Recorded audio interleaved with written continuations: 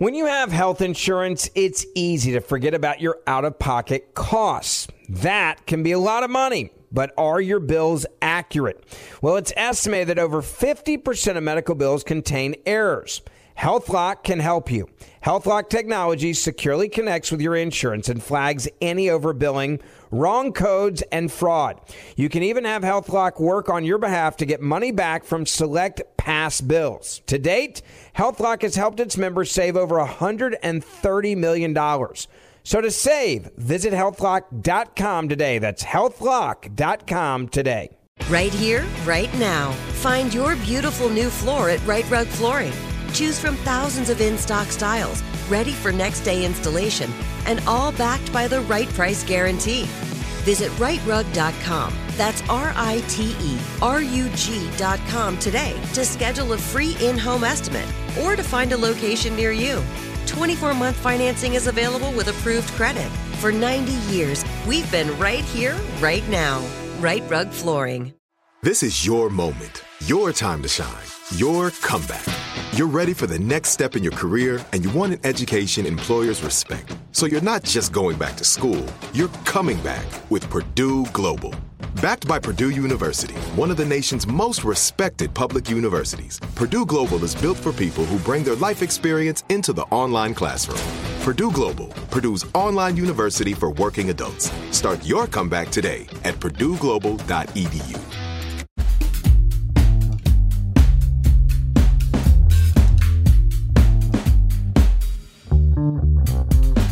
Hello and welcome to another edition of Nerdificent from home. I am one half of your host, Danny Fernandez, and sitting across from me in the virtual space is... Iffy Waddy Way. How's it going, Danny? How you feeling? I'm feeling good. I feel, it's a long road of ups and downs, but for Mental Health May, we've gotten a lot of great feedback on our episodes. I'm glad that they are educating people and opening up some people's perceptions about therapy and alternative treatments. Yeah, no, not to cut you off, but I have to, now that you pointed that out, I'm going to read something from the Discord. BitKing said that the podcasts that we've released have pushed him, and now he's contacted. He's going to get therapy. He's going to talk to a therapist. Yeah. So that made me feel good. I was like, yeah, thanks. And then other people have been doing nice little mental health things like keeping a log journal for habit breaking stuff. So, it's been great. Yeah, several people wrote me that it changed how they looked at trauma, like that conversation where I was saying that it's not necessarily one traumatic event. It can be a bunch of small events, like having a family member that neglected you, like a parent, or, a relationship where it was like several things that might seem like, well, they called me dumb or they said this, but it's like over time that adds up to trauma in your brain. So, yeah. That's so good. But today we're talking about something very interesting, right? We're talking about EMDR. I already forgot. What is the electronic music? EDM. EDM. I can see Kevin, our guest, who's like mouthing it for me. I keep getting it confused. I was going to be like, speaking of trauma, our guest this week is... Damn, our guest is the hottest DJ in the tri-state area. He is television writer, producer, showrunner, co-creator of Cougar Town, creator of Enlisted. I like to think of him as a dad on the internet. Yeah. Kevin Beagle. Am I a dad or a daddy? Because someone called me daddy the other day. Kevin. I think that's cool. I would say with those blue eyes, definitely both. All right. Well, I'm very happy to be here. I weirdly, but honestly love talking about trauma because I think it's so fascinating. So I think it's great thing you guys are doing here. Oh, thank you. Same. That did sound like a dad, by the way. I think it's a great thing you guys are doing here. But you and Mike Royce, I feel like you're both very much, you take on the role of being the dads of the internet. Like you're constantly showing your smoked meats and talking about your kids. But I think you look out for the rest of us that are like coming up, which is necessary. I feel like the rest of us that are breaking into the writing and the industry, and it can be really vicious. And so I feel like we need mentors. And I feel like you're very much a mentor for many people, but also just collectively the internet. That's very kind of you to say. I really do think that's it's what we have to do. And I mean, we as like a collective kind of anyone fortunate enough to be in a position like I'm in, like, I mean, multiple people gave me a shot and helped me out. So, I mean, I feel like if I didn't that, I'd become the kind of person living in Los Angeles that I go, God, I can't stand those people, you know? So there's basically a lot of it's fueled by not wanting to hate myself, but there is also a lot of genuine, love and support. And also they're like the industry and whatever you want to call it can't survive if it's a bunch of white dudes like me who are writing all the stories. It's like boring. You're also not old. I see you tweet that sometimes. You are also not old. As your friend, this is my job to tell you these things. You are both a daddy and you're not old. Well, we always start our podcast with what we're geeking out about, like anything that you're super into right now. Kevin, do you have anything that you're geeking out about? Yeah, I'm obsessed with the second season of What We Do in the Shadows. It's like my favorite comedy of the past couple of years, easily. It's so funny that every actor on it is excellent. The writing is incredible. It's shot so well. I mean, that show is funny because the movie it's based on is one of my favorite movies. The Marvel show that we did that never went. Actually, that show, the conceit and everything was based on that movie, even the style of it. Mm-hmm. So then when they said they were announcing this show, part of me was like, oh, I hope it fails because we didn't make it, like total dicky. But then I saw it and it's excellent. I mean, and everyone is it's so funny. I love that show. And then the other thing I'm watching right now, it's not new, and I'm finally catching up, is Catastrophe. Oh, yeah. I've been wanting to catch up on that too. Yeah. What about you, Iffy? What are you geeking out about? Ooh, for me, Apex Legends has just introduced a new update and a new champion. New champion that I just can't get enough of Loba, who she was teased in the earlier kind of, because there was another champion in the previous season called it's very edgy. What is Revenant? And in the teaser, you kind of get hints that this takes place before the events of the game, and there's a little girl who looks very angry when her family's killed, because Revenant is a gun for hire who has had his mind taken out of his body so that it can be replicated in robots, so that he has 1 million lives. And he finds out in that backstory. Apex Legends has a deep lore. Shout out to my friend Manny Hagopian, who writes on Apex Legends. And Loba, I texted him the other day. I was like, hey, I got a question for Apex Legends. I was like, yeah, what's good? It's like, why'd you make her so hot? Because her name's Loba Andrade. I'll drop a link so everyone knows what I'm talking about. But yeah, she carries like a cane. She has fun new abilities, and they did a lot of fixing and balancing into the game, and it's fun to play. I've been deep in it, and I cannot wait for the Loba cosplay. Put more thick Latinas in the game during this during this teen. The thing that I'm geeking out about is actually Joelle and I and our friend Sabina, super producer Joelle and I, like, we have a little Zoom running date that happens every weekend where we watch like several hours of a TV show together, essentially also while I'm cooking and cleaning. I love that. They're with me, and we watched a fashion show with Tan France. Now, Tan France is one of the guys from Queer Eye, the newest edition of Queer Eye, one of my favorites. In fact, I find myself, whenever I see him do something, I'm like, oh, Tanny, because they call him Tanny in there. And I'm always like, that's my friend Tan.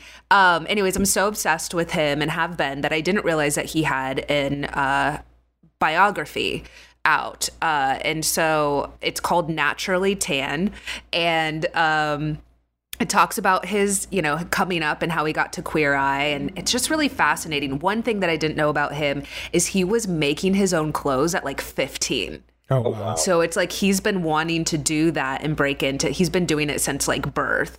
Also, he was saying because his family isn't used to Western culture, that his dad bought him Barbies in a Barbie house, not knowing like our, homophobia around stuff like that. That's incredible. He said his dad did it to show off to his cousin. He wanted to be like, well, look at the not Christmas, whatever it would have the equivalent. He was like, look at what I got him. And it was like Barbies in a huge Barbie house. And he was like, it was like a dream. It was like the best. So yeah, anyways, I love Tan. Also very spicy.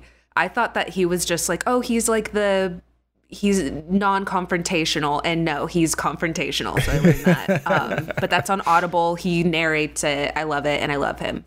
Oh, that's really cool. Oh, I have two more things. I forgot. I got two more. Well, one is the show on Netflix called, and it's a kid's show, but we blew through the first season with our 9-year-old daughter, called Kipo and the Wonder Beasts. And yes, friend of the pod, Ben Meckler. Ben's awesome. And that show is great.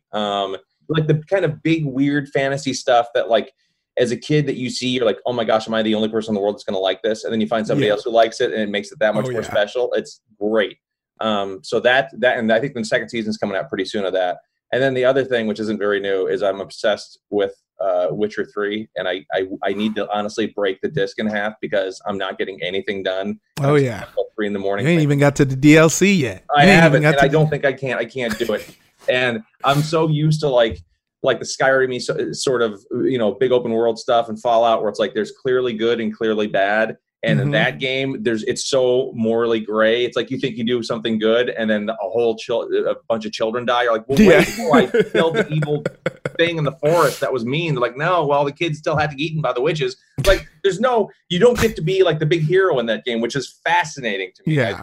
And it's also beautiful. So I'm kind of losing way too much sleep and work time running around with Geralt. And maybe now I can watch the show on Netflix and sort of understand it, because I tried to watch it before. It was just too much. Yeah, Witcher lore is deep. It was like a lore overload. And now, but now I bet you I could sit down and be like, oh, that's Ciri. Okay. Yeah. It's like, there she is. Today we are talking about another great transition, EMDR. It stands for eye movement desensitization and reprocessing. It's fairly new, non-traditional type of psychotherapy. It's growing in popularity, particularly for treating PTSD. At first glance, it appears to approach psychological issues in an unusual way. It doesn't rely on talk therapy, although they're often combined. I think sometimes it's necessary. But EMDR uses a patient's own rapid, rhythmic eye movements. These eye movements dampen the power of emotionally charged memories of past traumatic events. That's some wild stuff. I mean, some gobbledygook we're going to get into what that means. We just listed off a bunch of words. Yeah, but stick with us. Let's go into the history and try and help you out. So EMDR therapy was first developed by Francine Shapiro upon noticing that certain eye movements reduced the intensity of disturbing thought.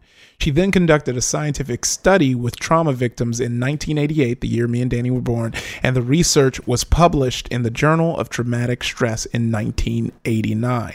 Her hypothesis was that when a traumatic or distressing experience occurs, it may overwhelm normal coping mechanisms. With the memory and associated stimuli being inadequately processed and stored in the isolated memory network. Shapiro also noted that when she was experiencing a disturbing thought, her eyes would involuntarily move rapidly. She further noted that her anxiety was reduced when she brought her eye movements under voluntary control while thinking a traumatic thought. Shapiro developed EMDR therapy for post-traumatic stress disorder. She speculated that traumatic events upset the excitatory inhibitory balance in the brain, causing a pathological change in neural elements. More words. There's a lot of information, but I feel like that was a little easier to digest, kind of hearing the history of it, because they kind of laid out the hypothesis really well as to why you would do this. Yeah, so I wanted to say that Kevin and I are both doing different ones. There's several different ways to do EMDR based on what's right for you and also the psychiatrist that you're seeing. So Kevin, I wanted to ask, like, how did you find this? So I had been in therapy prior to starting EMDR near 10 years or so. And I think I'd hit that. I'd hit that sort of plateau where I just felt like I was in therapy and kind of talking and not working through issues so much. And that can be wonderful, but it wasn't hitting the core traumatic memories and experiences that I had. And I wasn't moving along with them. So I can't remember who it was that suggested EMDR. Yes, I do. I know who it was exactly. It was my wife. Because my wife went to school to be a therapist, and she had heard about this, and she said, why don't you look into it? And there was someone who is very well regarded here in Los Angeles, a therapist, and I wrote her, and she took me in, and it was actually a therapist who, by a weird connection, my wife's therapist that she had taught with knew. So like I wasn't a stranger coming off the street. And just started from there. I've been doing it for about 2 years now. And I had to basically stop seeing the old therapist and switch to the new one, which was I don't know if you've ever had to like basically say goodbye to a therapist. Yeah. It's such a strange, like it should be easy, but it's not. And this was made stranger because she didn't want me to go. And she was saying, well, maybe we can go, you can come in twice a week. And you don't have to tell her about me. I'm like, this seems weird. Like, wow. That's like going with a new agent. It's like leaving an agent and going with a new agent. Yeah. I was like, I don't think I should be here anymore if we're having this conversation. So I kind of got out of there, and she, don't get me wrong, she was wonderful, but I think our time the relationship was over. Yeah. That's how I started with EMDR. That's what I can't get over that because, and I've seen a lot of therapists too. We talked about it like that. It's dating, you're trying to find your right one that works for you. But I just can't imagine my therapist liking me and my problems so much that they want to hang on to them. It is such a strange thing because you're right. It is like auditioning people or dating them because if you're trying, like I'm someone and maybe you are too, that was very open to going in and talking about the stuff I was trying to deal with because I was like, I need help.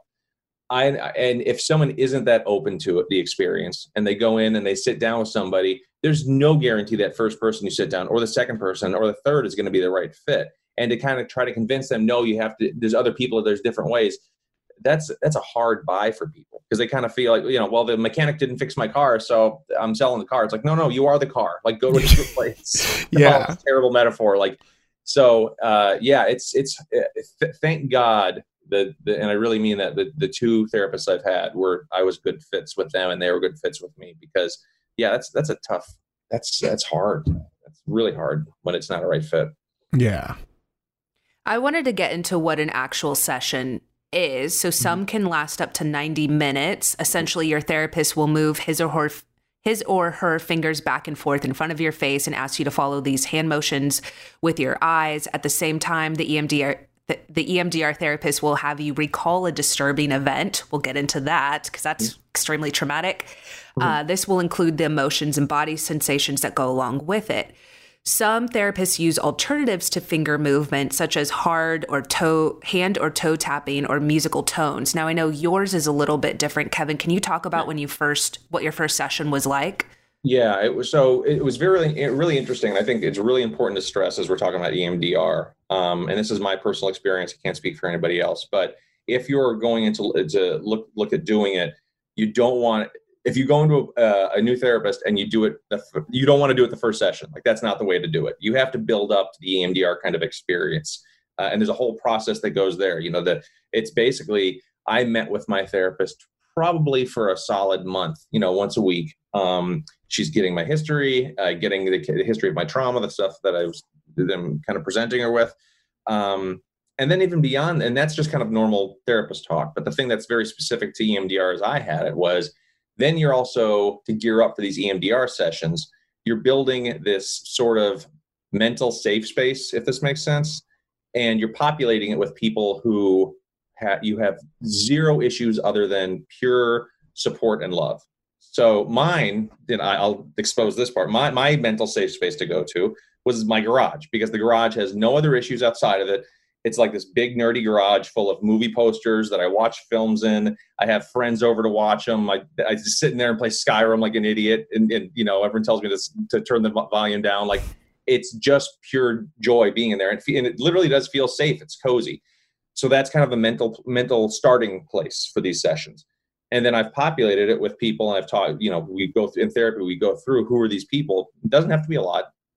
Who are pure people and influences in your life that you basically want there, as you're thinking about this, to be behind you. Imagine they're kind of surrounding you, and someone's got their hand on your shoulder, and you're surrounded by people who love you and you love them. And you get those, and you talk about why those people are important. So so mentally you kind of build this place up where I'm in my garage, and I've got people around me that I care about. And trust me, when the first time I did this, I'm like, this sounds insane. Like this doesn't sound like therapy. This sounds like, someone's waving a crystal over my head, and they're chanting around me. But anyhow, so I sat on the couch, and the therapist sat in front of me, and she had these two little devices that she could control that pulsed and vibrated.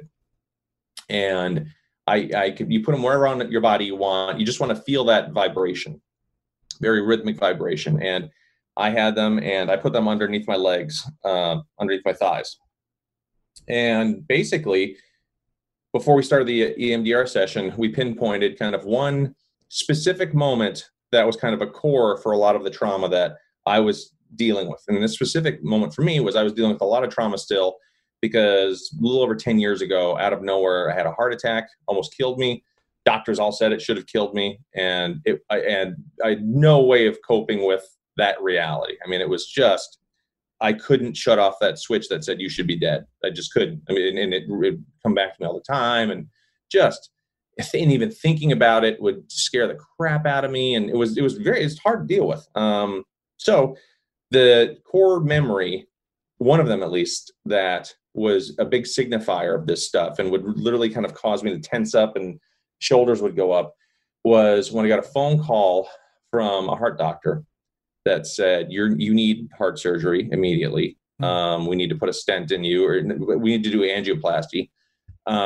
You've got a major blockage, 99% blocked in the back. It's basically the thing that they call the widowmaker that kills people like that.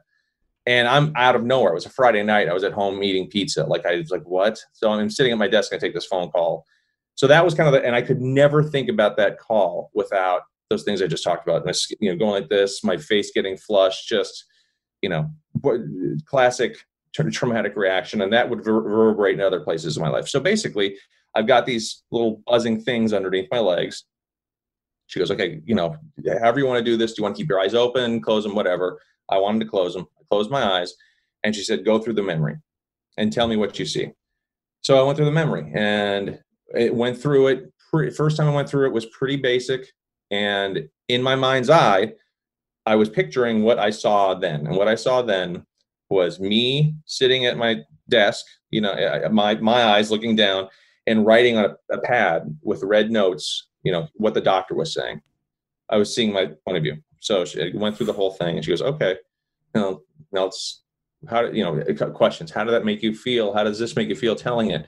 I told her, okay, now let's go through it again. Things are still vibrating underneath my legs. My eyes are still shut. I go through it again. This time when I go through it, I'm a little angrier when I tell the story. It's frustrating me more. All the stuff's bubbling up. Same things. Oh, why are you angry right now? Let's talk about that. Go with that. Next time, she goes, okay, let's hear it again. Oh, okay. Go through it a third time. The third time, as I'm telling it, that's when the tears start, and oh my God, I'm going to die. I don't want to die. I don't want to be not around for my wife or my kids. This is awful. Go through it again. And then same questions again. And this is where it gets the magic part, for me at least, happened, and why I'm the biggest proponent of it ever. And I know it works, at least in my case. She goes, go through it again. Fourth time I go through it, not crying as much this time, but I swear to God, the strangest thing happened. My point of view, in my mind's eye, my eyes were shut as I'm telling the story. And I didn't even think about this until it was happening and after it happened. My point of view was no longer me looking straight down. Now I was looking at the back of my head sitting at that desk. I was looking at me sitting at that desk. And as I went through it, slowly, it's like a camera shot. Slowly, the camera started to pull back, and I saw not just the back of my head, I saw my shoulders. I saw the back of the chair. I saw the desk in front of me. And as I told the story, I was a little lighter as I told it. I wasn't as heavy, wasn't as crying as much. It was still sort of hazy around the edges of the image that I saw. We talked about why I felt that way. And she goes, okay, now do it again. And then as I told it this fifth or sixth or seventh time, I don't even know how long, because it was one of those 90-minute, 100-minute sessions.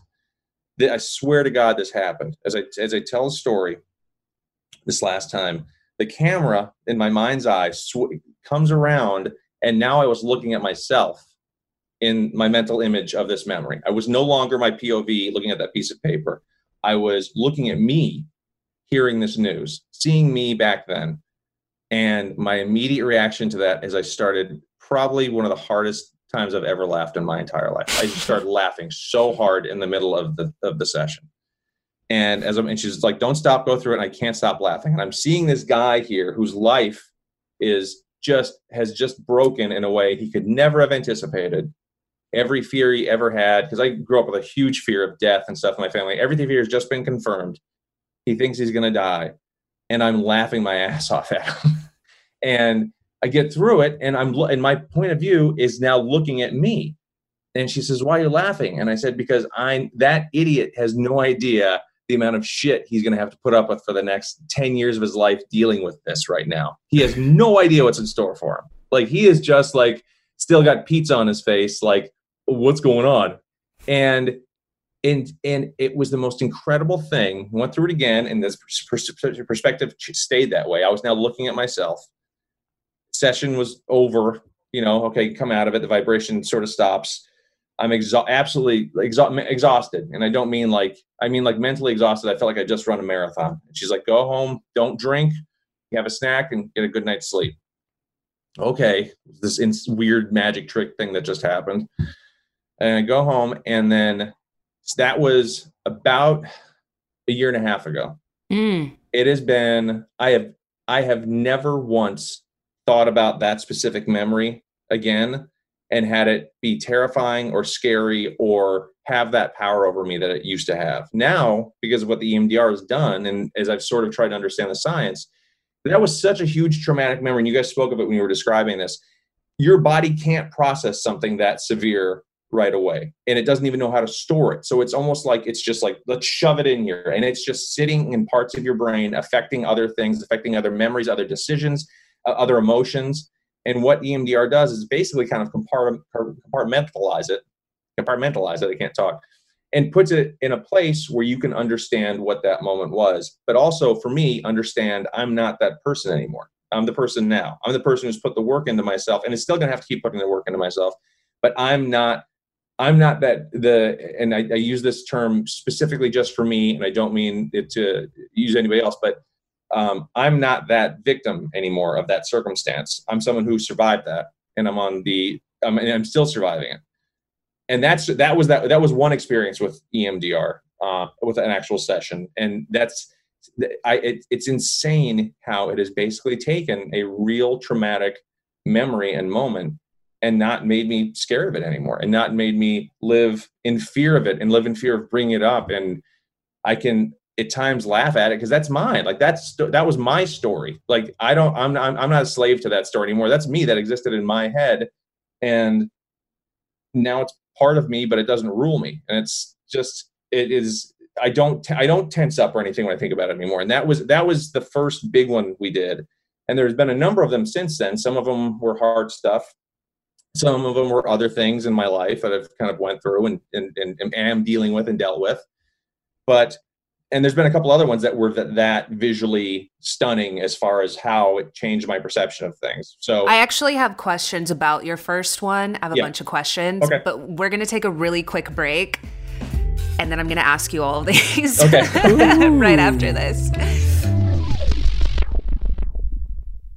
Like many of us, you might think identity theft will never happen to you. But consider this. There's a new identity theft victim every 3 seconds in the U.S. That's over 15 million people by the end of this year, equal to the populations of New York, Los Angeles, and Chicago combined.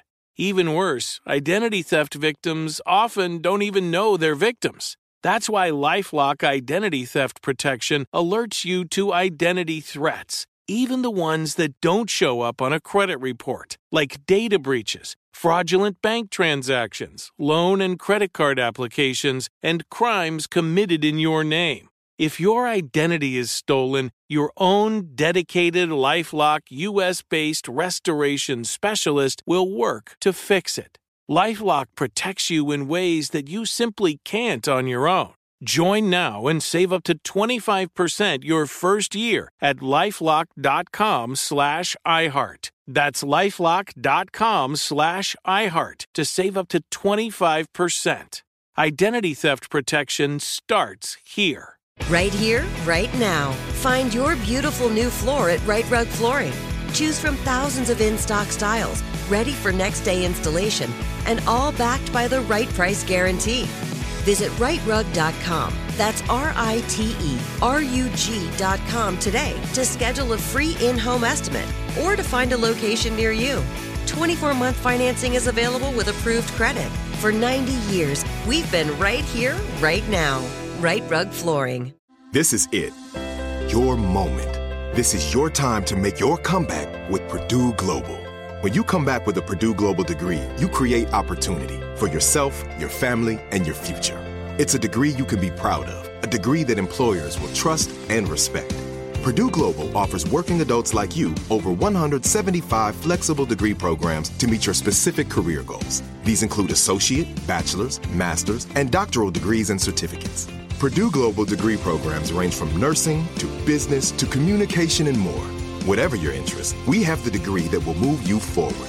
You have the knowledge, you have the experience. Now it's time to get credit for the work you've done and earn the recognition you deserve with Purdue Global, Purdue's online university for working adults. You know you're worth it. We do too. So don't wait another second to get the degree that will take your career to the next level. Start your comeback today at purdueglobal.edu.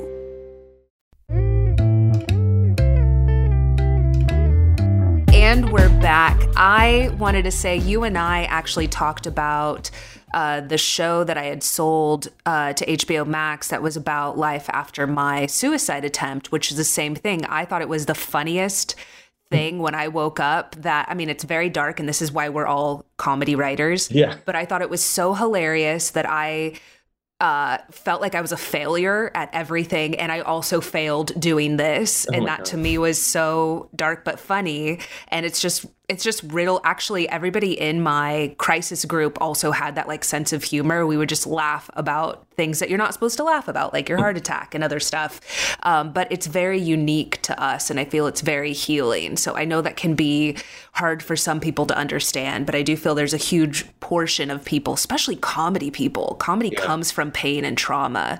So why a lot of comedians that had rough childhoods, I honestly, if you didn't have one, I don't know how, I think you should choose a different job. It also, not that I would ever wish this would happen to me or you upon anyone, but it definitely, I mean, we've never talked before, face to face, right? We've been friends online, but never talked before. Immediately you can sense when somebody else has had that kind of experience that's traumatic, because it's like, oh, there's a short emotional shorthand already with certain, you feel like you're more open with people. Like, it's really interesting how that can form a bond very quickly, which I think is it's fascinating. And I think you're right. And I can see why EMDR has become such a big thing with soldiers coming back, because, how do you talk about these things that you don't even want to talk about or even think about? It's an amazing technique that can kind of help heal you. Kevin, so can you talk to me about the thigh, whatever it's the vibrators? So is she moving them? Are you telling her to move them? No, so basically you kind of set it up at the beginning of the EMDR session. They're two kind of little vibrating rhythmic things. Kevin's dirty comedy brain is going to certain places. But she's increasing the dosage, right? Or like, well, she can. Yes, okay. She can definitely adjust the intensity of them, how hard they kind of vibrate, and how quickly that they vibrate. If it's like one hard one, or hard, slow.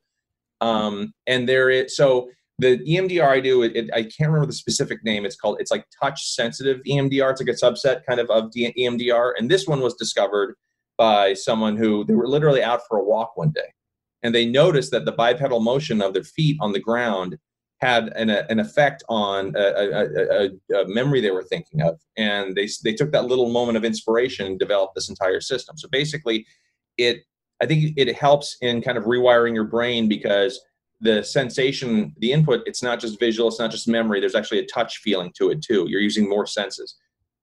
I think, don't quote me on that. I'm not a scientist. I write fart jokes for a living. But she controls the vibrations, and sometimes they get more intense, sometimes less, but usually it keeps kind of like a steady pace.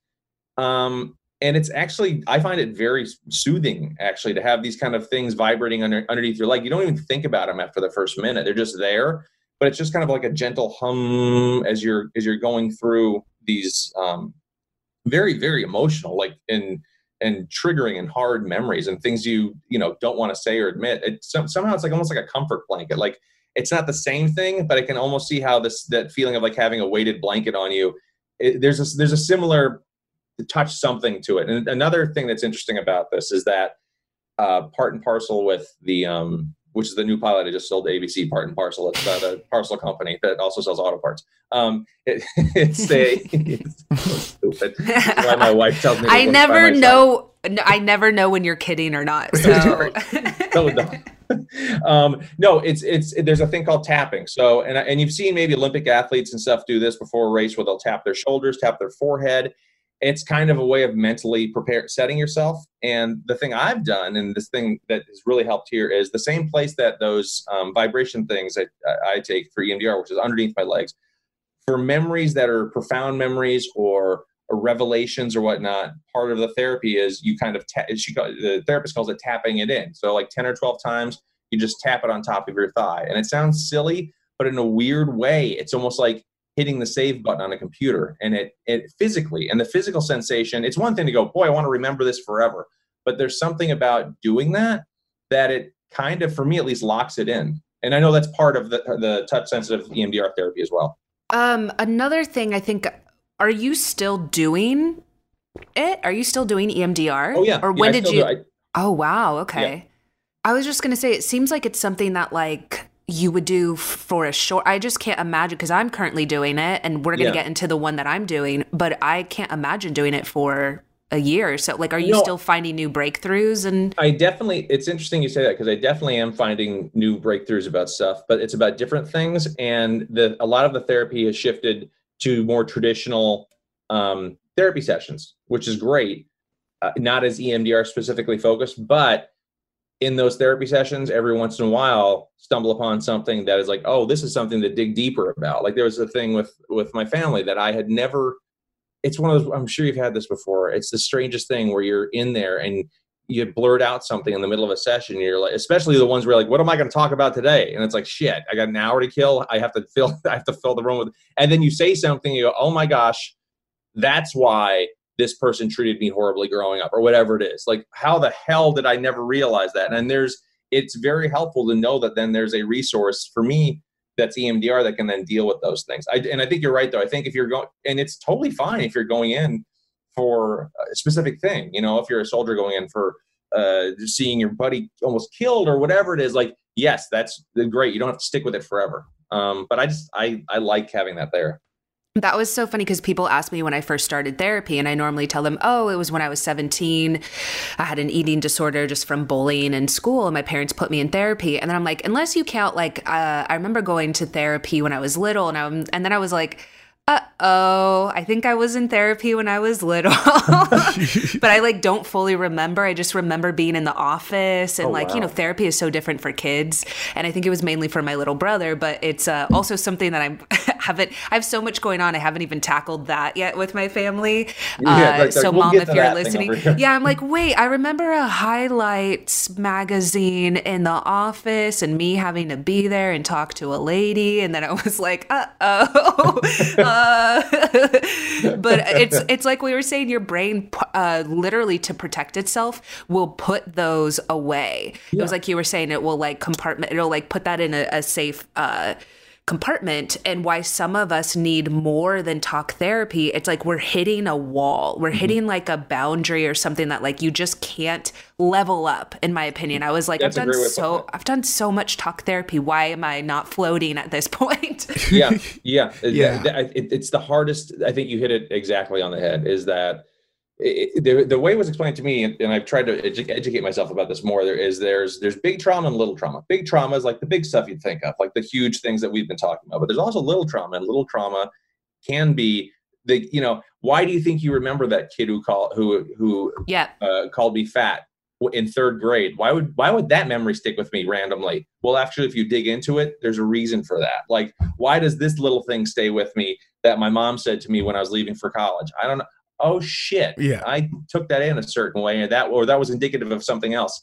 And those things are insidious because they are like little boxes, but unfortunately they're like little leaky boxes that then get their shit on everything else in your brain. Mm-hmm. And this is like a way of mopping them up, basically.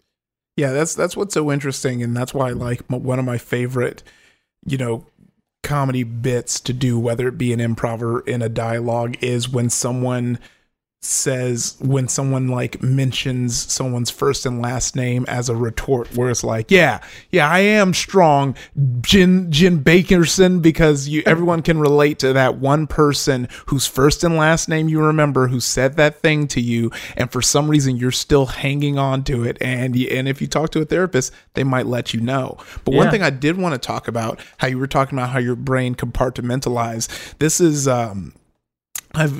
Danny knows this. I went down a hole during, people have dissociative disorder, which, used to be known as multiple personality disorder. And watching them talk about that trauma and what goes through it, a lot of times is they dissociate when they deal with the trauma because they create a new identity to who they believe can handle that trauma. And a lot of times, like, it's interesting, there's lots of words, it's worth checking out like out of sheer interest. Don't like go here to be like, it's very interesting because they really like break down their every personality has a role. You have one, like there's some people who like whenever it's sex and sex stuff, that's that personality. Whenever it's dealing with the trauma, it's usually the personality around it is built for it. So like a strong, man personality can handle, because of our like patriarchal ideas of what can handle pain. You'll have like a strong man, even in women or women identifying, people with DID will make that person the one who deals with the trauma. It's very interesting. And it also makes you marvel at our brains of like we are built to try and protect and defend ourselves from those things. And so much so that we will create a whole new person, to deal with that. Yeah. Well, I was going to say, I know you went down that rabbit hole, Iffy, and I don't know if you personally know anyone, or Kevin, do you know anybody that is also doing EMDR? Are you like the only one out of your friends? That's a good question because I think I do is the answer I can say, because I'm Johnny open about every emotional thing. Cause I feel like I like it. And I also feel like it gives me power over the thing. I'm like, I'm going to talk about you. I don't care. But I could never expect that from my friends. And so I know that some of them do therapy, and I know that some of them do EMDR, but I don't know how deep they've gotten into the sessions. Yeah. And I've had friends come to me, because I've talked about it online, and said, hey, can you tell me about it? Can you recommend me to anybody? And I have, because I mean, I wish that everybody could have this resource. I mean, I'm very, very, very, I realize how fortunate I am to have this. So it's, but the wonderful thing is that there's a lot of places that are starting to offer the services because it's fairly new. I know like some of the VAs are starting to do it more. Some of the if you look online, you can find therapists that don't charge a lot or are just still trying to get their hours, and you can get in there. But I'm not sure the ones trying to get their hours can do EMDR, because I think you have to be specialized to even learn it. but there's definitely more opportunities out there for people to do it. For me, it kind of, at least your initial sessions, the way that I think of it is like, it's the movie of your life. And then they have you freeze on like the worst possible moment of your life. So it does, like you said, you have to build up that resiliency. It's like essentially if you were watching The Lion King and then just watch the part where Mufasa dies for 30 minutes. That's no way. Those terms even get used where the therapist would be like, okay, now rewind, now pause. Like, and I'm like, okay, I get it. But no, it's exactly it. It's like I'm like, why can't we do EMDR? What's the opposite of EMDR? Can we do EMDR with like the really great stuff? Like the time I went to Taco Bell and they gave me like 6 free tacos. Like, can I do EMDR for that? I think there actually is. I think that's the other side of EMDR. I think once you process your traumatic stuff, it's allowing you, I don't know, talk to your therapist about it. But when I was researching for this episode, I did see that they had eventually move over to you focus on the good memories and kind of like strengthen them. Oh, that's really interesting. Ours are just having us go through all the crap. I know. We're going to take another quick break. Then we're going to hop back into EMDR and talk about brain spotting, which is the one that I'm doing right after this. Right here, right now. Find your beautiful new floor at Right Rug Flooring. Choose from thousands of in-stock styles, ready for next day installation, and all backed by the right price guarantee. Visit rightrug.com. That's RITERUG.com today to schedule a free in-home estimate or to find a location near you. 24-month financing is available with approved credit. For 90 years, we've been right here, right now. Right Rug Flooring. This is it. Your moment. This is your time to make your comeback with Purdue Global. When you come back with a Purdue Global degree, you create opportunity for yourself, your family, and your future. It's a degree you can be proud of, a degree that employers will trust and respect. Purdue Global offers working adults like you over 175 flexible degree programs to meet your specific career goals. These include associate, bachelor's, master's, and doctoral degrees and certificates. Purdue Global degree programs range from nursing to business to communication and more. Whatever your interest, we have the degree that will move you forward. You have the knowledge, you have the experience. Now it's time to get credit for the work you've done and earn the recognition you deserve with Purdue Global, Purdue's online university for working adults.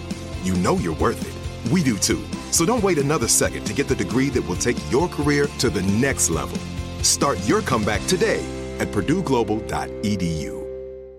Whether you're a savvy spender maximizing your savings with cashback rewards, a thrifty rate watcher seeking the lowest interest, or a travel enthusiast looking for extraordinary perks, Kemba Financial Credit Union has a visa to complement your lifestyle and unique needs. Apply today at Kemba.org to unlock a limited time 2% cash back on purchases and pay 0% interest on balance transfers for an entire year with a new visa from Kemba. You deserve a card that works for you. Restrictions apply. Offer ends June 30th, 2024. And we're back.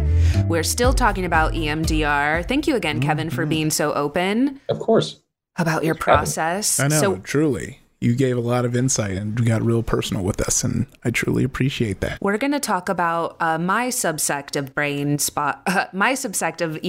which is brain spotting. If you do want to tell the people what brain spotting is. Yeah. Brain spotting is a powerful, focused treatment method that works by identifying, processing, and releasing core neurophysiological sources of emotional body pain, trauma, dissociation, and a variety of other challenging symptoms. Brain spotting is a simultaneous form of diagnosis and treatment, enhanced with bilateral sound, which is deep, direct, and powerful, yet focused and containing. And brain spotting was discovered in 2003 by David Grant, PhD, and over 13,000 therapists have been trained in BSP, which is brain spotting, 52 internationally in the United States, South America, Europe, the Middle East, Asia, Australia, and Africa. Yeah, so it actually accesses unprocessed trauma in the subcortical brain. The first time I did it, okay, so my session was essentially where I'm looking at You know those pointers that professors have, not the light ones, like a physical actual pointer that you pull out and you can point to something on the chalkboard. That is essentially what they have for me. They have this little pointer that they pull up, and they can adjust the height and adjust it across horizontally and vertically.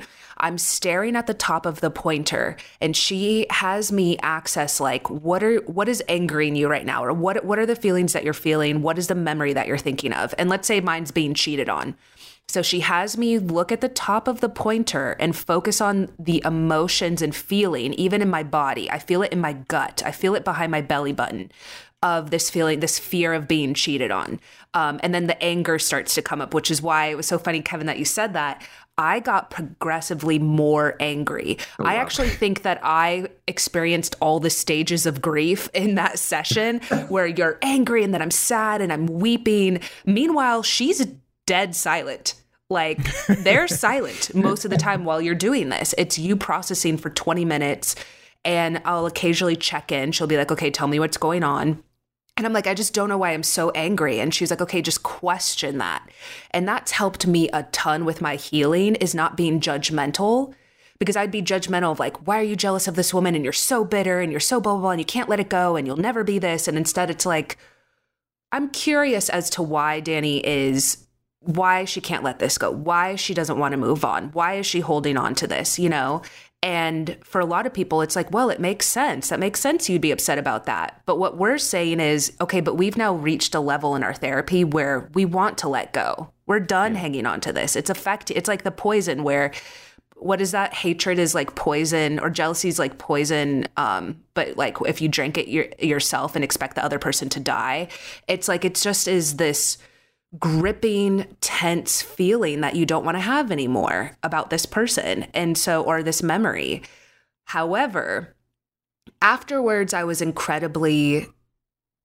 felt very brave. I felt extremely brave for bringing up these traumatic events. And of course, it's not just one thing. It's like, well, my dad was a cheater. He cheated on my mom a ton. Okay, well, he left our family. Okay, I've been left before. Like, it's all of these things. It's not just like one instance, right? It's all these things, like you were saying, that it's a leaky compartment that dives into all these other things. Afterwards, I felt okay. Like, I felt like, okay, I let that go. It was cathartic. I wept about it. And she told me, you're going to be processing this for the next 48 hours. But like, whatever comes up immediately after your session is in your inner core. And I had a breakthrough. Every time I do it, I have a breakthrough. But it's like, you've now focused on this for an hour. So you got past the surface of what you think.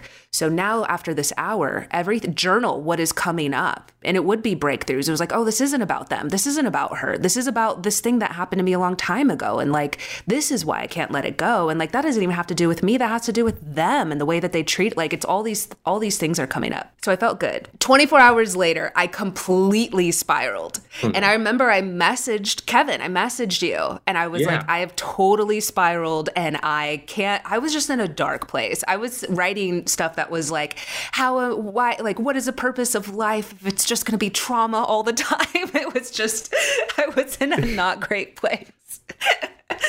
And you were great. You were just like, hang in there. It was great to talk to you, and knowing that you had like also had essentially what you're doing, in my opinion, with accessing this trauma, is you're opening up a wound and making it now a raw nerve. Now you're desensitizing yourself. The more that you do it, like Kevin was saying, you do end up like, it gets easier. And now that I've done multiple sessions, it's much easier. But that's what you're doing. And that's why I think it takes a tremendous amount of bravery to know that you're actively going into the dark side. It's like you're taking a flashlight and you're going into something that you can't even see, like just the darkest area, the scariest, creepiest area of your brain. And knowing that you'll come out on the other end, but it's terrifying going in there. It's so scary. I mean, it's the thing that was told to me that I always come back to about this stuff is, you don't ever get over any of this stuff. You just learn to integrate it. And there's a huge difference there, you know? And I think with a lot of therapy, whether it's EMDR or the one I do, or brain spotting like you do, or even just, you know, laying on a couch therapy, the misnomer for a lot of people is they think, well, I'm going to go in here and I'm going to get over this and be fine. It's like, no, you don't get over anything. You just learn how to incorporate it into your life. Yeah, but that night I remember I was like, my wife was next to me and I was like, honey, we got to pause for a second. I was like, I was going to text you and ask for your phone number. Like, I didn't give you a call to make sure you were okay. But it's scary when that stuff pops up. It is. Yeah. It's one of the worst feelings when you put so much work into something. And like you said, you do something so brave and then your body goes, nope, we're still freaked out. I don't know if you do this. I do this all the time where I yell at my body, we really doing this today? And I'm like, just yelling at yourself. I'm like, no, this is my brain and this is my belly. And I'm going to yell at my belly. Like, I get so it's like a stupid conversation. But what was wild for me is I'm literally paying someone to just hold up a pointer. Yeah. And meanwhile, I am listening. It's bilateral sound. So she has a soundtrack that I'm listening to, which what's the soundtrack? I can send it to you, but it's so funny because I did ketamine. I did clinical ketamine at a doctor's office, and I realized just to clarify, clinical ketamine. Listen, I got really low and wild. I called up my dealer. Dr. Funtime. I did clinical ketamine, and they also had a headphones on me where they played bilateral sound, and it gets into a part of your brain. It literally makes me cry every time I listen to it, but not in a bad way, but okay, I'm ready. I'm strapped in, I'm safe, and I'm ready to, have you ever listened to music that makes you you actively want to listen to something that makes you cry? Yeah. I mean, I have I can put on a soundtrack right now. I'll be crying in 10 seconds. It's the Flying Circus cue from the Rocketeer. Here we go. Wait, I'm saying, is it like a tonal thing, or are you listening to it's both. Dave Matthews Band? No.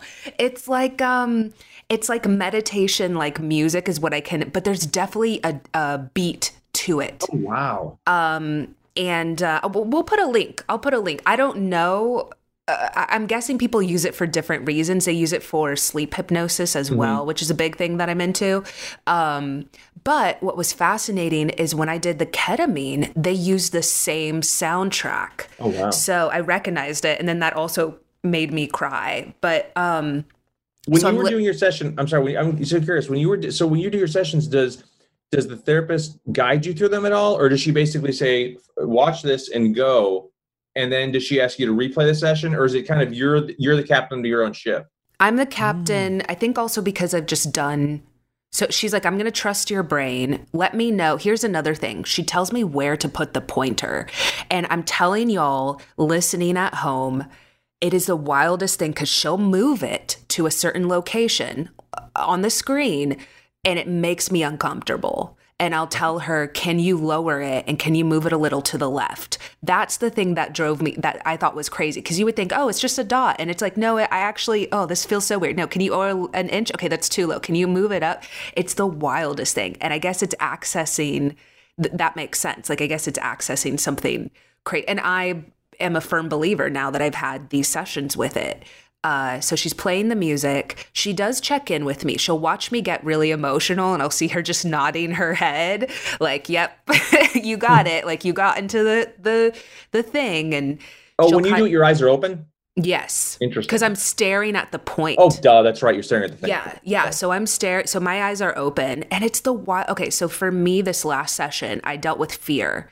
It was like the fear of being abandoned, the fear of being cheated on, the fear of being all of that, like just an overwhelming sense of fear that anytime I'm going into a new relationship, I'm like, this isn't going to last. He's going to cheat on me. I don't care. Like he's going to cheat on, like, it's just, it's so ingrained, And so the little dot, it was so crazy that I was staring at the whole time. It was just like, give me your fear. Just give it to me. Just hand it to me. It's fine. I'll take it. I'll just take it from you. And it was just the wildest. It was almost like I could just place all my fear on the top of that dot and then walk away. It was just crazy. Wow. I love that. That was my experience. Every time I do it, we're kind of focusing. It all has to do with validation and fear and like abandonment. But I would say it's different. It's different. Like she'll check in with me and be like, what is a thing that's affecting you the most right now? And then she has me check in with my body. So it'll be like, where do you feel it? And you get that too. Yeah. It'll be like my chest. I can just feel it heaving. Like it's just like a knot in my throat or something. Wow. And it eases up. So there's different, So in other words, there's very different ways. Your EMDR that you're doing is very different than mine. However, both effective for us. Yeah. How long, as we wrap up here, do you think it's something that you'll do maintenance on, or do you think you could ever stop doing it? There's a part of me that wants to say that I can stop, but that's the part that's the anxious part of me that goes, that just gives me another hour to work every day. And I know that's not healthy. So I think it's good that I keep going and doing it and keep discovering stuff. And I don't think it'll be EMDR sessions forever, like we were talking about earlier. I think there'll be fewer and farther between. Because I'm not sure about yours, but mine are very pinpointed about specific memories. Yeah. And as we talk more, like more of those things kind of pop. Like I never thought this was so important, like I was saying, but it is. And I think a lot of the big ones I've actually kind of addressed, like the heart stuff, I'm way better with than I was before. The relationship stuff I'm way better with than I was before. What it's actually, and this is kind of a side note, but it's interesting. It has made me much more open to even other different types of therapies. Like I did marriage therapy with my wife because I'm like, we've been married for 10 years. And at first I was like, I don't want to do that. We're perfect. And she's like, no, stupid. It's like, check up on yourself, check up on us. I was like, oh, that makes sense.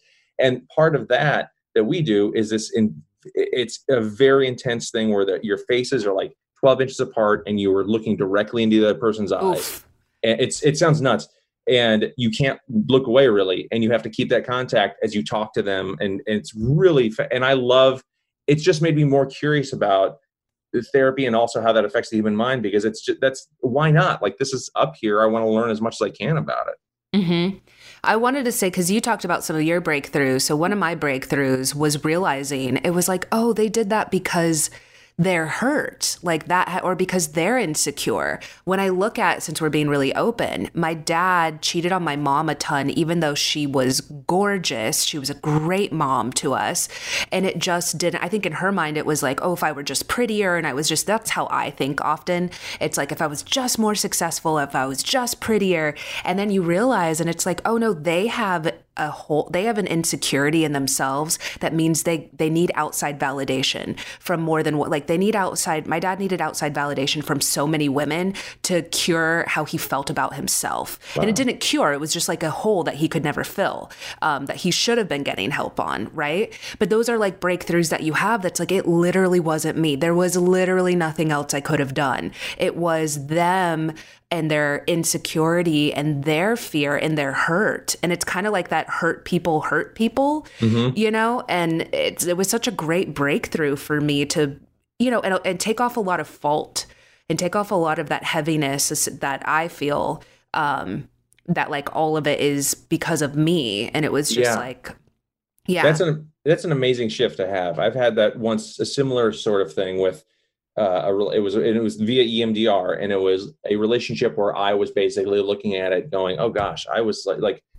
I hated how I felt I was treated, and I just felt like I was just a nothing, and it was just, you know, this other person had all the power. And then via these sessions, something very similar happened where I was like, I was just the person who was in their eye line dealing with it.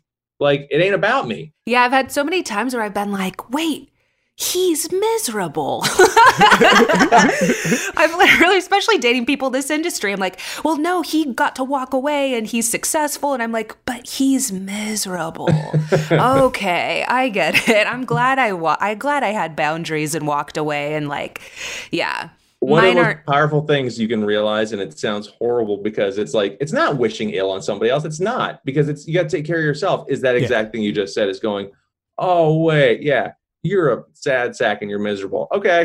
I want to say it's not just relationships. It's colleagues and people you've had to work for. And you're like, you take it as a writer or whatever. It's like, this person is treating me awful. I must be not great at my job. I'm not as talented as I thought, or blah, blah. And then you're like, oh crap, this person is just not. And then you find out like everybody else has the same story with this person. So it's very, this is the best therapy-ish advice I ever got, and I'm only gonna say it is because it's from the coolest person ever. It's from Keith David, because Keith was on Enlisted and he was on the New Warrior show, and I'm friends with him. He's like a wonderful human being, And I was talking to him at one point about life and issues and stuff, and somebody who was just kind of toxic. And he goes, Kevin, you know what I've learned? And I go, what? Please tell me. And he goes, it's not your shit. I go, what do you mean? He goes, everything else, it's not your that's their Always remember that. But in my head, I hear Keith David saying that as like the King Gargoyle. I'm like, all right. Yeah, time to take this in for a landing. And it was thank you so much for talking with us, talking about this with us, Kevin. This was such a fun, illuminating discussion. I loved it. Thank you. And I hope it helps someone, because I think what's good about episodes like this one and the one we did last week is I know like therapy itself is such a hard sell for some people, but then even going beyond that is another hard sell. Like, so to hear other people talking about it, like we say, like the more you talk about it, the more it reduces the stigma. I think one of the hardest things about therapy is for so long we've believed that therapy is for people who are quote unquote crazy and who need some type of help. So even going beyond talk therapy, people start, getting self-conscious about it. So I think having people so openly talking about it that they can look at and be like, oh no, it's fine, it's nothing about me, it's just to help. And I think that you really hit something important about couples therapy too, because I think people, once again, that's another thing, people assume it's for couples that are at the brink and it's the last thing. And it's like, no, don't wait till you're at that point for couples therapy. Trust me, if you do it early, you probably won't get to that point. It's to help you understand each other, and also to make people feel valued, because there's that tug of war in relationships that, people might feel undervalued or more value, or a lack of understanding in the things that each other are doing or the headspace. Cut all the assuming out. Go to couples therapy. Kevin, where can everyone find you? Let's see. Lockdown at my house, making barbecue random people. And also I'm at KBeagle, KBIEGEL at Twitter, and that Kevin Beagle on Instagram. Oh, I don't follow you on Instagram. It's actually different content. Really? Yes. That sounds spicy. I know it's not, but follow Kevin on his OnlyFans. Yeah. Yeah, right. Me and Henry Cavill. Yeah. No, it'll be Kevin's. He's when he does all the pork barbecue, it'll be his only hams. Wow. Oh boy. Yeah, Two dads. Yeah. Have entered the chat. I have a new best friend. Well, you know me, IfYWadiWay, Twitter and Instagram. IfD's on Twitch, Super Punch, Mondays through Fridays now. We're doing 5 days out of the week with me hosting the show. And then outside of that, doing IfD's on Twitch, streaming video games when I should be doing this pilot. But we got some fun stuff. Me and Writer Buddy, we're going to be doing like digital writers workshops and all other types of BS to have that like outlet, because there's been a weird spurt of people who have come into my stream asking writing advice, and I'm like, don't you see I'm trying to kill these weird monsters? Why do you stop reminding me of stuff I'm supposed to be doing? But yeah, Danny, what about you? Where are people going to hear that voice? At Ms. Danny Fernandez, as you know, it's MSDANIFERNANDEZ. Iffy, you and I know at least I have officially entered the TikTok world. Oh my God, I just did it only because it was an idea I had, and I was like, this is only a TikTok because it's using TikTok. But you ran into the same problem I had. I laughed because that just happened to me too. I'm like, how does this work? I feel like a boomer. Because I made a Selena Michael Jordan like meme, and then it got flagged for did you add the music copyright. yourself or use the app to find it? But they don't have Selena's music on there. Exactly, and they'll just chop you if you put in music. Because I used music from the site, but I don't know how to do. You know how the kids switch songs in their TikToks? Mm-hmm. I don't know how they're doing that. So I'm trying to. So I thought, maybe I make the TikTok, then I save it, and then I re-upload it. But then it doesn't recognize as me sourcing it from them. So then I got kicked. So I'm back to the drawing board. I don't know what's going on. Wow. Well, I'm at I am Danny Fernandez. Oh yeah, we've all had to break brand. People keep trying to take my names. Anyway, so you can follow me on there. Yeah. And like we always say, stay nerdy and stay healthy. Right here, right now. Find your beautiful new floor at Right Rug Flooring. Choose from thousands of in-stock styles, ready for next day installation, and all backed by the right price guarantee. Visit rightrug.com. That's RITERUG.com